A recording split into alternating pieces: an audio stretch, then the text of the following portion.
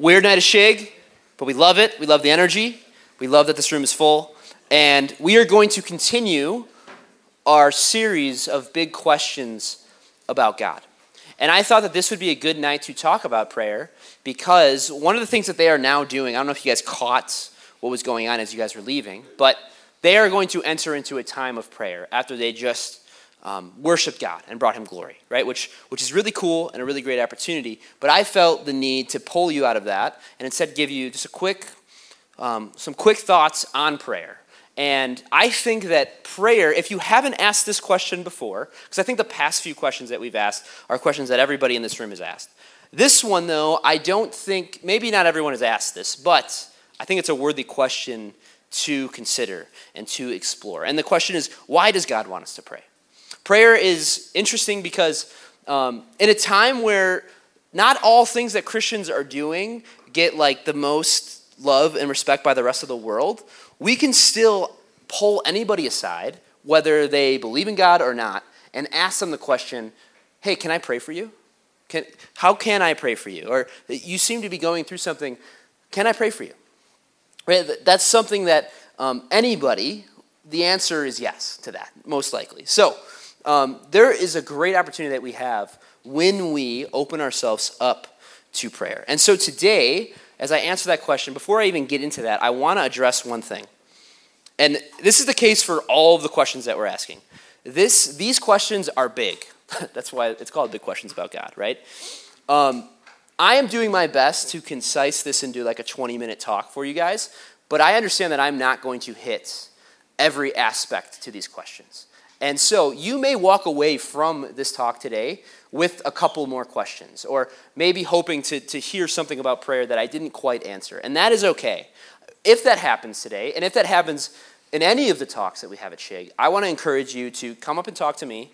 Come and at least talk to somebody in this room. Like talk to a friend about it, or talk to a small group leader. But we want to know the questions that you're wrestling with, and especially if they pertain to God. So I want to extend that invitation to you guys now, that this is a place, Shig on Sunday nights is a time for you guys to find out who God is. And that's probably going to mean you're going to ask some questions here and there. So we're doing our best to answer the questions that you're asking, and hopefully get you closer to God by answering those and helping you work through these questions. But if we don't hit everything, that's okay, and we want to take that one step further and have more conversations about it. So just know that going into it. Now, I have 3 answers to this question that I want to explore really quickly, and then I'm going to address one extra question that we might have about this topic at the end.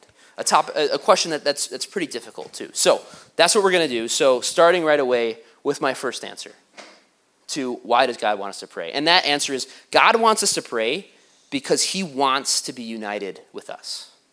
Let me say that again. The creator of the universe, the same being who breathed life into you, right, and that knows everything about you, wants you to pray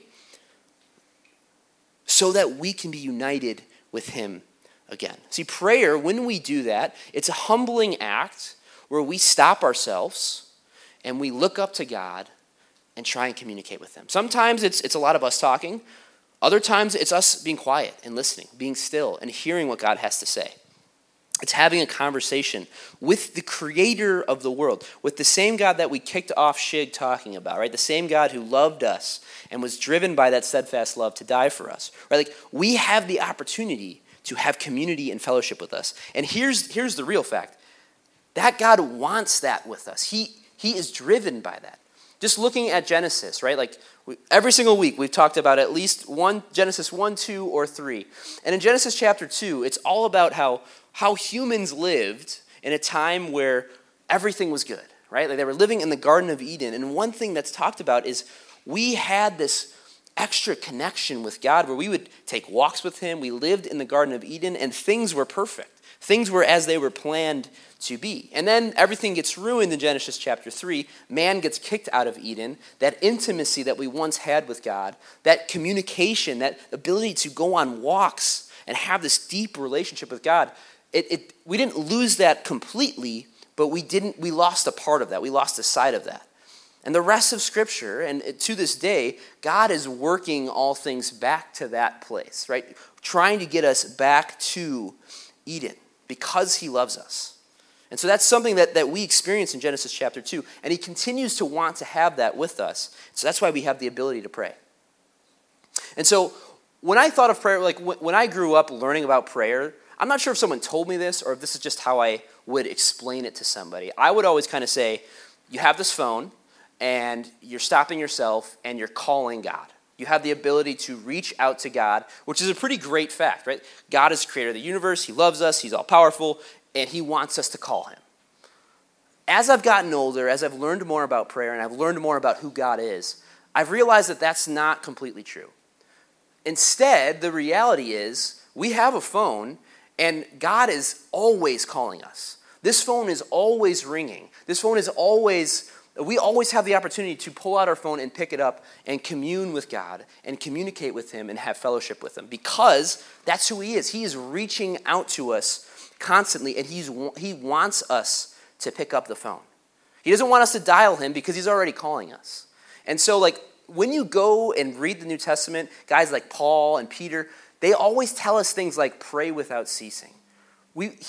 They're calling us to have this relationship with God where we are constantly considering what he wants for us in our life. And so I want us to think about it as God is a God who's created us, and he's created all good things in our lives, and he's using people in our lives. He's using the Word of God. He's using creation. He's using happiness and joy as a sign that he is reaching out to us, waiting for us to answer his call and to be in fellowship with him. So that's my first answer, right? God, the creator of the universe, wants to be united with us, and we have the opportunity to do that and join him in prayer. Second answer, God wants us to pray because it helps us see and experience his hand move in the world around us. So a couple of weeks before Shig started, me and Josiah are a part of running a lot of the student ministries here at Christ Church between middle school and high school. We got asked to join this Wednesday night prayer group for a session. And I told Josiah going into it, like, it's a group of ladies that get together every single week on Wednesday mornings, and they pray for us. So they just want to know what's going on at Shig and Cove and Compass and all of this so that they can pray for us, right? So it's probably going to take like 5 minutes, 10 minutes, nothing too big, right? So Josiah's like, okay, cool. And so we show up, and it's a group of like 12 ladies, probably no younger than 60, and probably the oldest one was close to their 90s. So it's just these sweet ladies, and they're asking us, not only do they ask us about the ministry, but they ask us about ourselves. And then they ask us not just what's going on in our ministries, but what we're looking forward to, and maybe some potential struggles, and how they could be praying for us. And what I thought was going to be like a 5 to 10 minute meeting turned into like an hour-long meeting. Like me and Josiah had to like push off other meetings that we didn't like. We weren't very productive that day because we met in this prayer group, right? And then like a couple days later, those ladies wrote both of us like this letter, like front to back, like no margin, no room for margin. Like this is the most encouraging letter to the both of us about like how God is moving and about how thankful they were to have the opportunity to pray for us. And what I learned through that experience is those ladies are great and they're very sweet. They probably wouldn't make the best Shig leaders, right? Like they probably don't have a lot to connect with you. They're a few generations ahead of you. And that's totally okay because they still have an opportunity to join in this ministry through prayer. And that's what they did that morning when they talked to us. They wanted to know the ins and out of our ministries. They wanted to know the things that we were struggling with and any specific prayer requests that they can pray for because they, every Wednesday, get together and pray for all ministries at Christ Church because they then have the opportunity to be a part of those ministries that they maybe aren't the best fit to be present for. And that's why we get together on Sunday mornings and pray for the worship team and pray for the preacher. We're not going to get up and preach the sermon, but instead we can get involved by praying for those certain events. Or we can pray for world missions, for things going on in different continents. We don't have to get on a plane and hop on it. Instead, we can join in what God is doing by simply praying. And that's what God wants us to do. We have the opportunity to see God's hand work and move because it is truly working and moving. Sometimes we think, we read stories in the Bible of like God parting the Red Seas or a big whale coming and swallowing up a man. And we think why doesn't God work and move in that way now? And the answer to that question is no, that is incorrect. God's hand is just as strong and powerful today as it was in the Old Testament. And when we choose to stop ourselves in prayer and pray for not just our own desires, but pray for the desires of others and pray for other ministries and pray for other people across the world, we get to be a part of something bigger than ourselves, and we see God's hand work and move in the world. Think of it like this. Another way to think about this. I like Taylor Swift. Right? She is, we got a lot of people in here that like Taylor Swift. Travis Kelce loves Taylor Swift, right? Like Hard Launch last week, right?